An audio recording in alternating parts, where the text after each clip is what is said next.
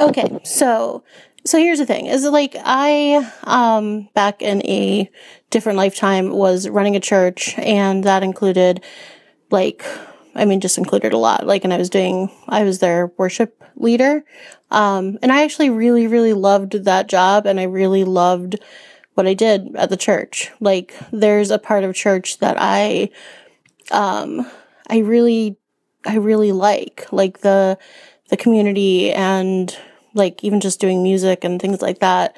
And I was fully on board, and I was taking classes to get my master's of divinity.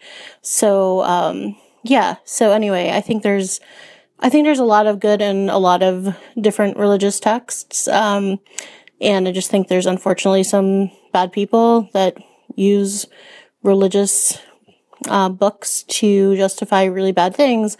But that aside, I think the most common story that everybody knows is the Good Samaritan, or where the whole entire concept of loving thy neighbor as thyself. So the golden rule. And that's across a lot of different religious texts. In the Bible though, so Jesus is talking to this kind of lawyer guy, and the lawyer guy was like, how do you get eternal life? What do you have to do? And he basically says you have to love your neighbor as thyself. That's it. That's all you have to do. So the guy was like, well, who's the neighbor? And so Jesus tells a story about the Good Samaritan. And the Good Samaritan, it's about this traveler, and he gets stripped naked, he's beaten, he's left half dead along the roadside.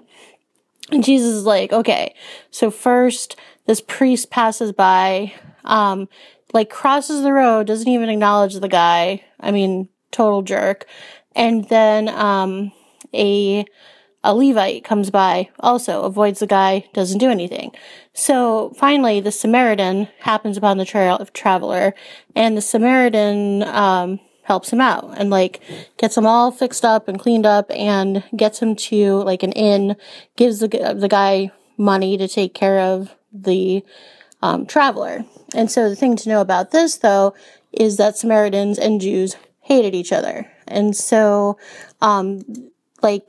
Jesus asks the lawyer guy he's telling the story to, who is the neighbor here? And the guy's like, well, the Samaritan is.